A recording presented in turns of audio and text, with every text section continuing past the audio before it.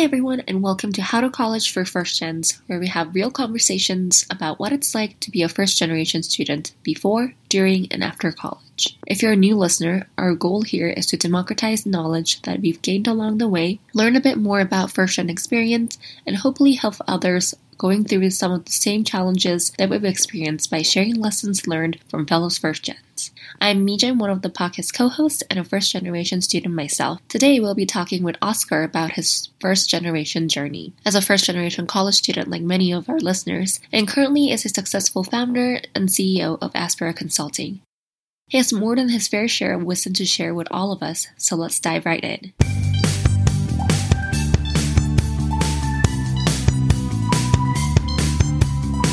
Well, hello, Oscar. Thank you so much for allowing us to have you on the show today. No, thank you, Mitchum, for having me here. I mean, this is a topic that is very, very dear to my heart because I am a first-generation professional. Amazing. I feel like, especially on this very special occasion of being the first-gen student, I think our listeners would really love to hear about someone who has went through the journey before they have, or if they're still going through it, and actually get to see, that it's not just them who had to go through these journeys, and you can all do it and figure out. And well, I wouldn't say that there's ever like a stopping point, but you get across this part of your journey and see the other side. Yes.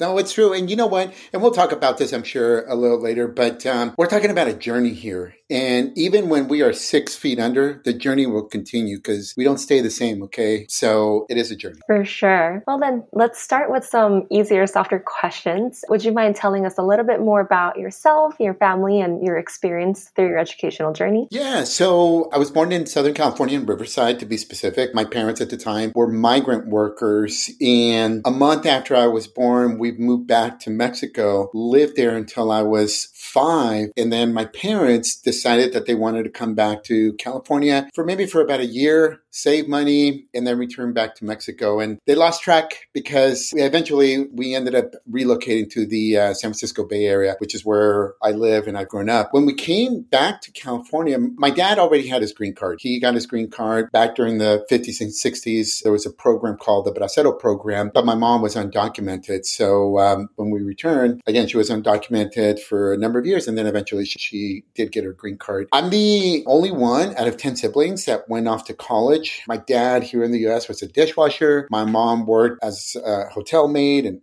housekeeping, and didn't speak English. I mean, the minute I learned how to speak English, I became my parents' translator, which was in kindergarten until they passed away about 6 years ago. I was fortunate enough to go off to and attend UC Berkeley. I majored there in Chicano studies, graduated, and then, what's the next step? You got to go get a job. And so I kind of navigated, different jobs. My very first job out of college was in retail management. I realized that I turned into a Scrooge after going through the first holiday season in retail. And so about a year and a half into it, I left. But my career journey has included also working in the tech industry for startups for 12 years. I co-founded a nonprofit with family and friends that was totally volunteer-based. And then I transitioned careers. I went to go work as the Chamber of Commerce CEO for almost 7 years, left there. And then I did a 1-year consulting gig at LinkedIn doing community relations work. And then for the last 6 years, I have my own company, Aspera Consulting. We do consulting in the area of community relations, workforce development. And then the other area is the training, which I provide very culturally relevant career development and leadership training to students, college students, and professionals.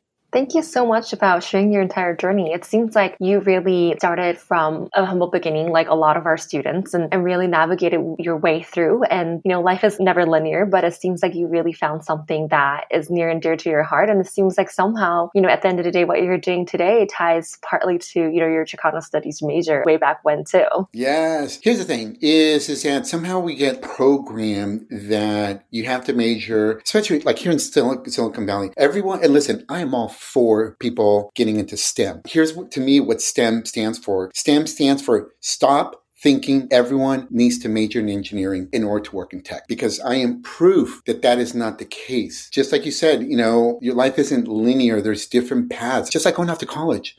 You can go straight from high school to a 4-year university, or maybe you go work, or maybe go to community college, or heaven forbid, now today, the cool thing is to take a gap year, right? But still, as long as you get your 4-year degree, I don't care if it takes you 50 years or if you do it in 1 month, okay? We all have our own journey, our own story to tell. For sure. I think that's a beautiful point. And we really, at the podcast, we're not trying to tell all the students that, hey, go straight from high school to a 4-year, or hey, you have to go to college in this order or within this time. But I feel like it is really doing what's right for you and what makes the most sense for your journey. And hopefully we can provide a little more insight and guideline that if people do realize that this is something they want to do, that they can do it a little easier than we had to do. Yes, absolutely. Then I guess, what was the moment that you realized that you were a first-gen student? When did I realize? When I realized that? When I was in college. All of a sudden, UC Berkeley, 30,000 plus students, all super brainiac folks. I had good grades in my English class in high school, all 4 years. And then all of a sudden, I must have done poorly on the SAT score, because all of a sudden I'm at Berkeley, I'm in remedial English, because all of a sudden they're telling me that my writing sucks. And I'm like, what the heck? And so I'm in this bonehead English class that you only get 2 chances to pass. And if you don't pass it, the class, you get kicked out of college. And so I felt inferior, part of that imposter syndrome. And that's when going to get help. And then I realized that there, at the time, the EOPS, Early Outreach Program Services, and some other for minority students. They're like, oh, you're the first thing your family to go call. Oh yeah, we have these services. And I'm like, oh, what are you? Oh, you're a first generation. Oh, okay.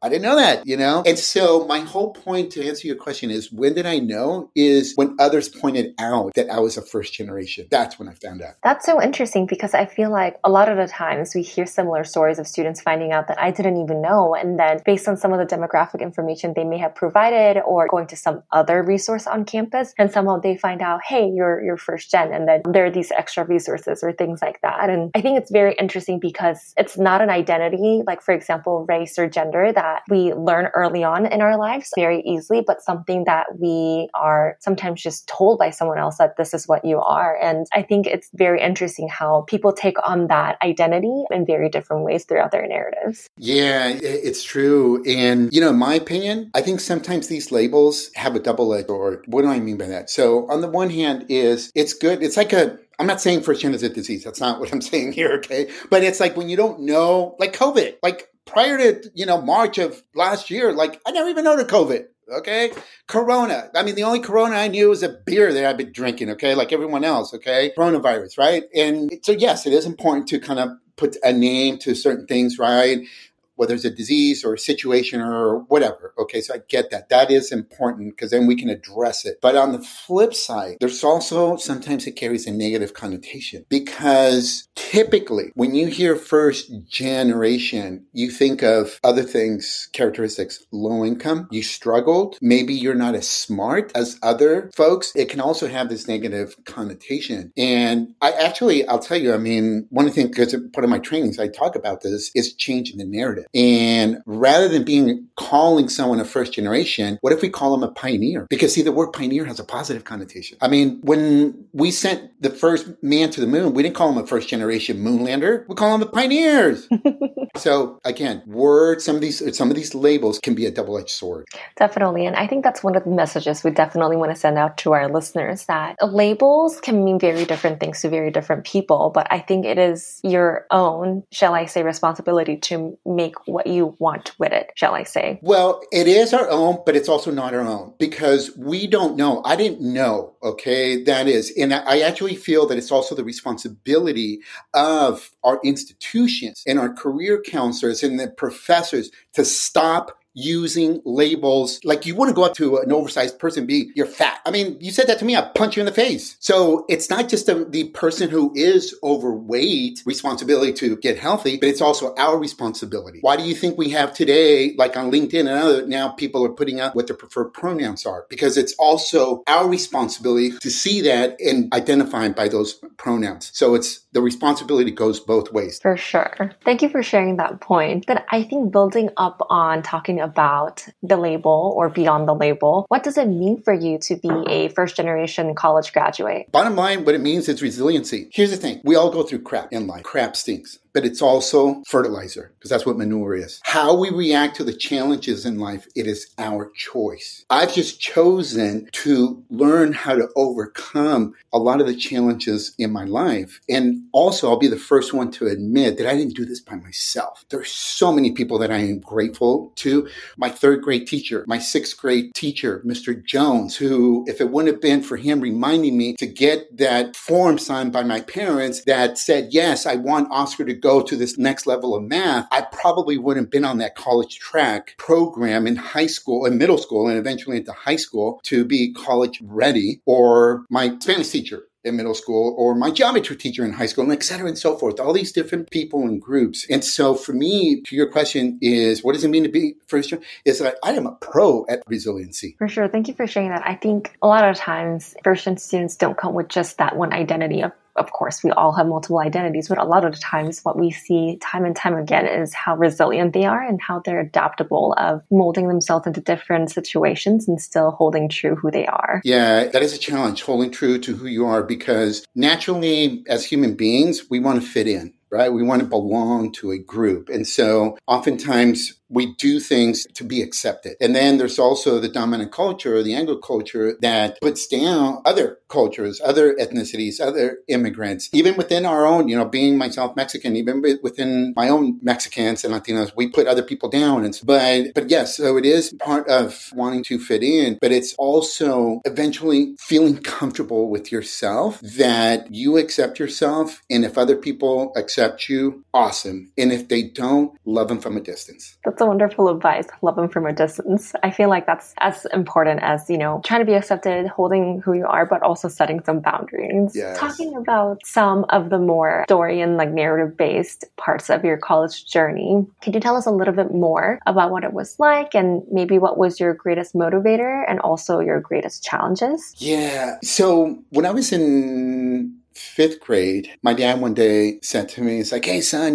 get the buckets, the knives, and some towels ready. And I was like, what the heck? This is weird. Like, what do we do? And see, what happened was back in Mexico, my dad had his own business. He had a butcher business. And so in fifth grade, it was the start of us every weekend going to the local slaughterhouses to kill a pig, cow, goat, and my parents would sell fresh meat the way they do it in Mexico and, in fact, in many other foreign countries. And we did that for about 6-7 years. But throughout high school and into college, in fact, even into, I think, my early 30s, while we didn't sell meat anymore, we sold chorizo, Mexican sausage. So every Friday, I would come home from Berkeley to the Bay Area and help my dad make chorizo. The next morning, get up and then go sell it at the San Jose flea market. And no one really knew that. Like my friends back in college, I was embarrassed about that. I didn't like doing that. And so there was this disconnect between what my activities and things that I was doing in college and then coming home to help my parents with their side business. So that was one thing, a different college experience. While most of my friends were living on campus and,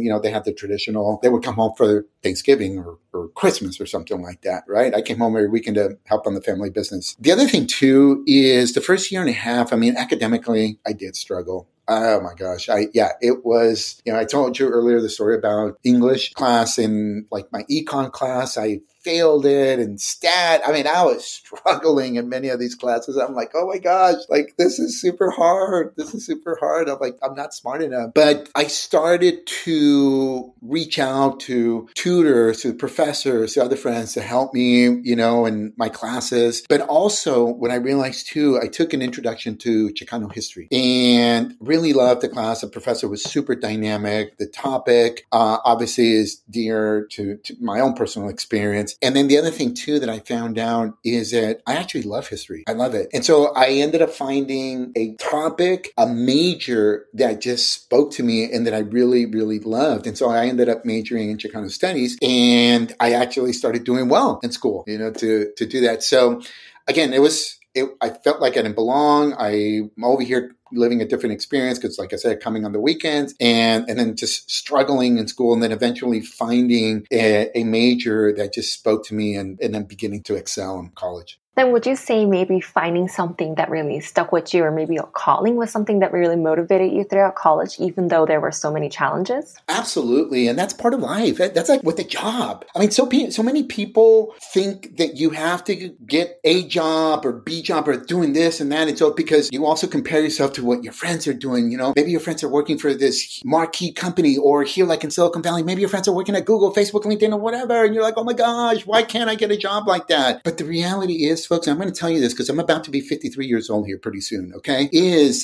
that back then, some of those friends that got a job at a marquee company today hate what they're doing. They're dead in the inside. And in fact, in some cases, their body has caught up to them. They're lifeless, okay? And so quit A, comparing yourself to other people. B, go try different things out there. Figure out what you like, and you might figure out what you don't like and stop doing that. And eventually you'll find something that it truly is your calling. But it's like eating. You can't say you don't like something unless you taste the food. So taste opportunities and you'll figure something out that calls you. That is amazing. Taste opportunities. I feel like it really, once again, goes back to that feeling of like, hey, maybe I'm good enough. I'm not good enough to be here. Feeling of that imposter syndrome that so many of us go through. And also trying to see like, oh, but like maybe I should be doing that or doing this, especially a lot of our students, thinking that I need to get a job and I can't major in this and I shouldn't major in that. And somebody did this and somebody did that. And I feel like at the end of the day, everybody takes a different kind of journey. But I think a lot of the times it's a lot more peaceful when you can be honest with who you are and navigate the world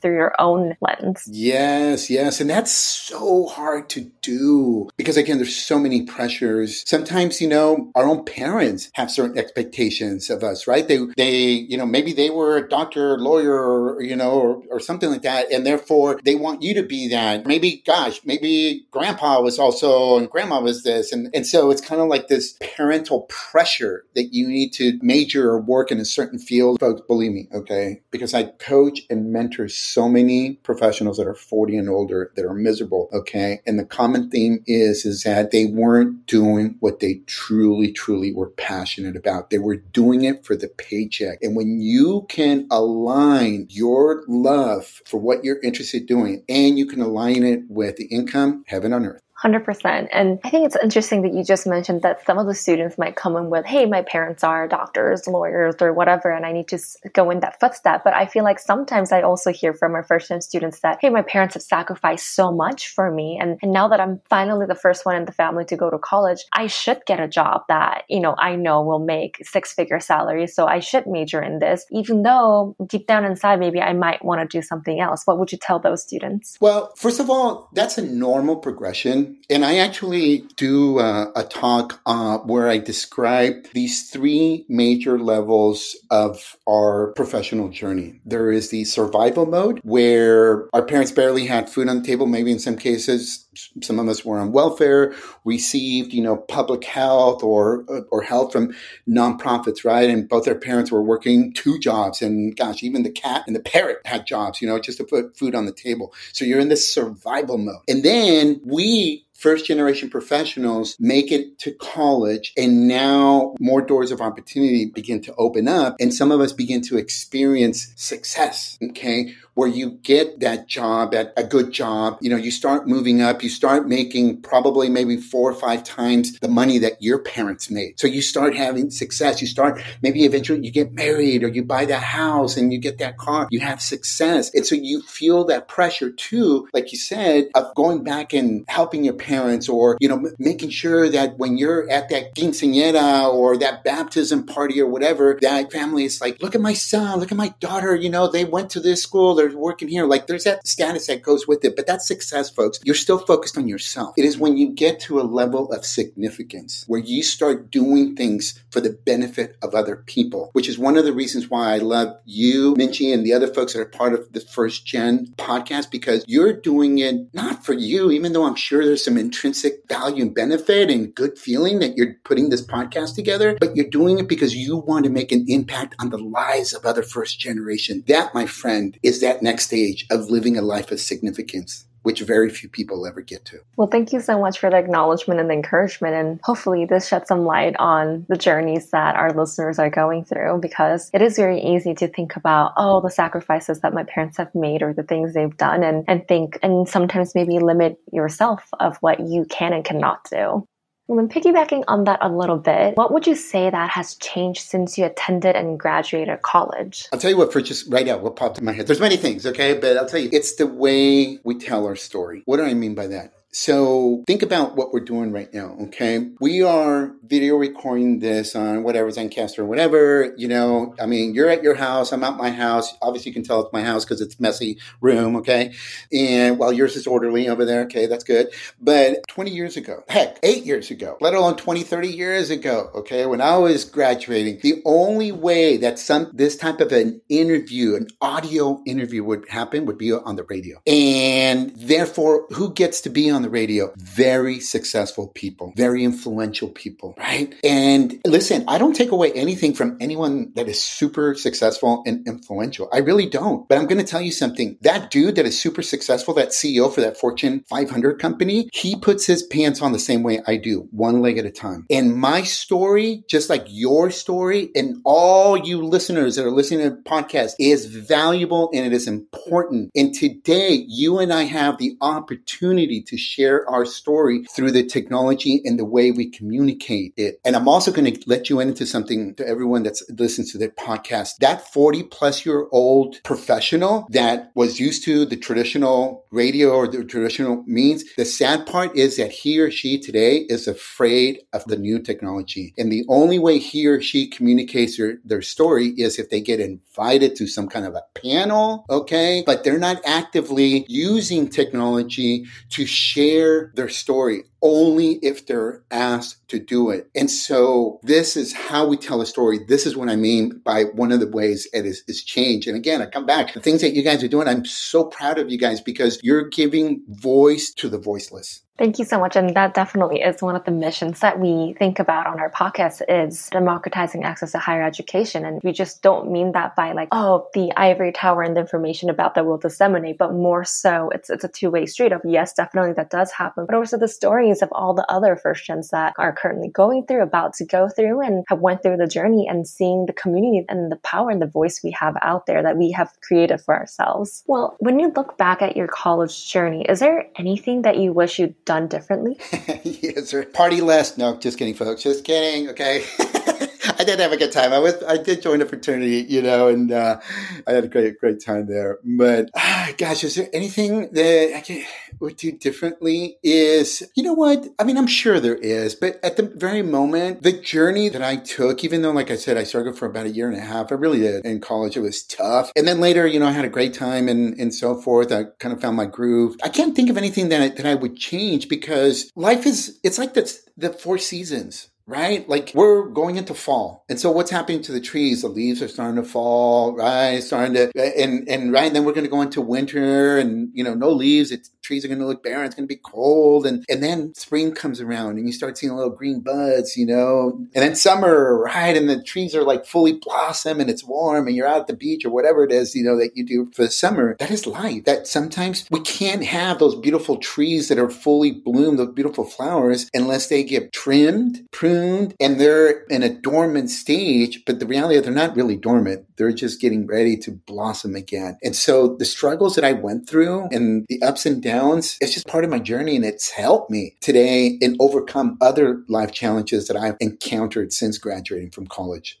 I can't agree more to that. I feel like there definitely, even for me, some of my journey that was tougher than other parts of it, but I honestly don't regret any of the decisions I've made or experiences that I've had, because I feel like I was able to learn a lot indeed. I mean, I wouldn't say I would, happily go back to that time and do it all over again, but I really do know that, I'm who I am today only because I had those experiences. Yes. So for you, when you were going through, some of those tough times, were there any particular resource that really helped you out?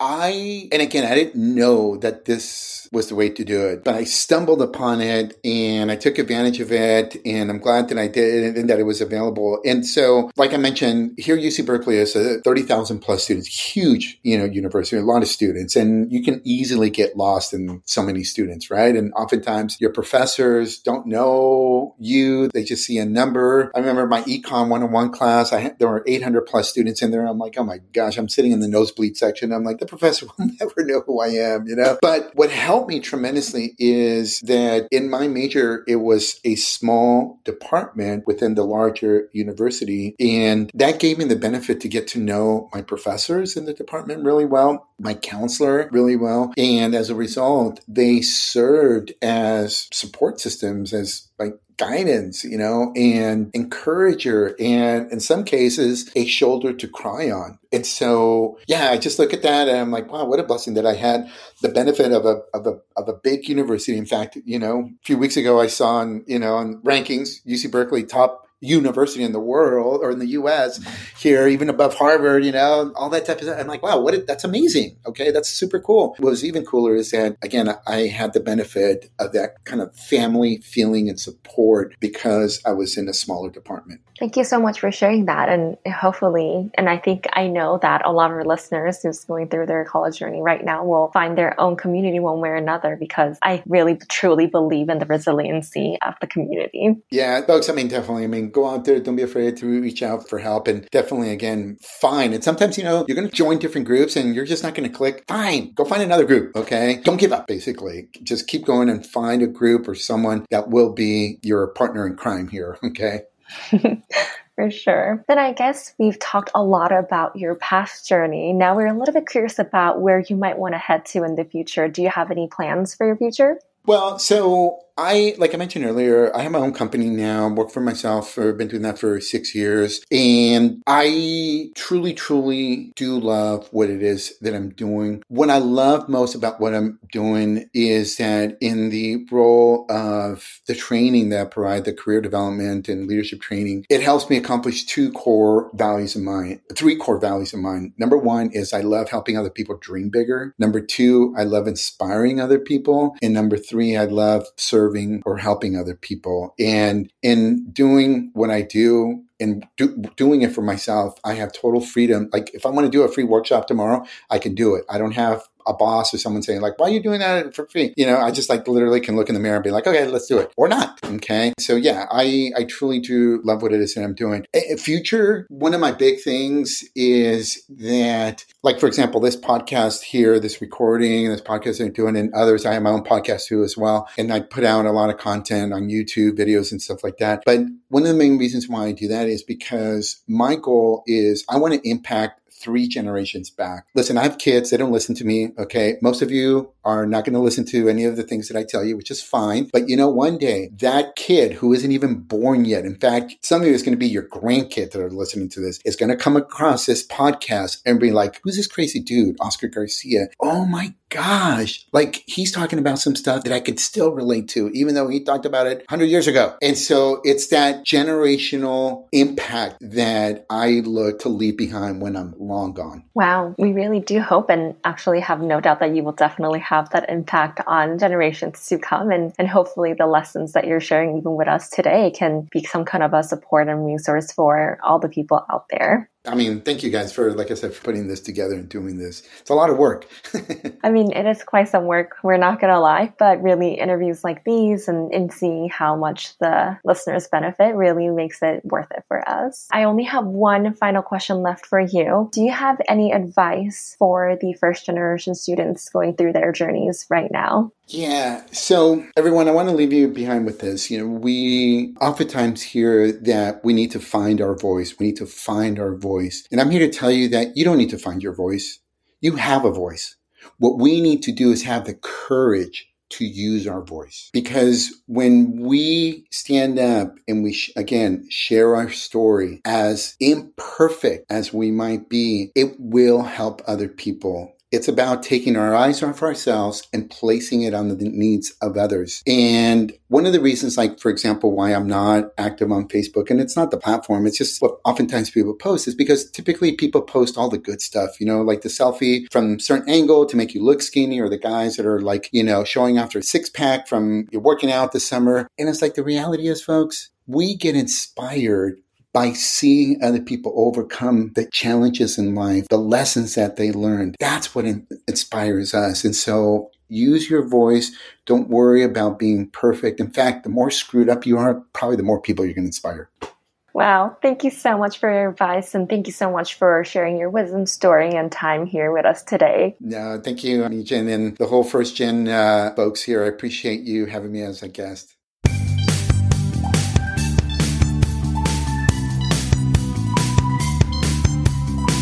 Once again, thank you so much, Oscar, for celebrating first-generation college student date with us. It's amazing to see how he was able to navigate through his college experience via finding a community for himself and has propelled himself through his career to where he is today. I hope the stories and lessons that Oscar shared resonated with you and gave you some motivation, inspiration, and hope. Sometimes it may seem like the light at the end of the tunnel is so far away, but remember that the First Gen family is here to support you through the journey. We have no doubt you'll not only reach your destination, but also collect wonderful memories and life lessons along the way. Thanks again to our speaker, and thank you for tuning in today on How to College First Gen. As always, you can find us online at howtocollegefirstgen.org if you have any questions or feedback, as we want to hear what you think, what you're struggling with, and how we can help. If you prefer to reach us on social media, you can find us at How to College First Gen on Instagram and Facebook, and HTC First Gen on Twitter.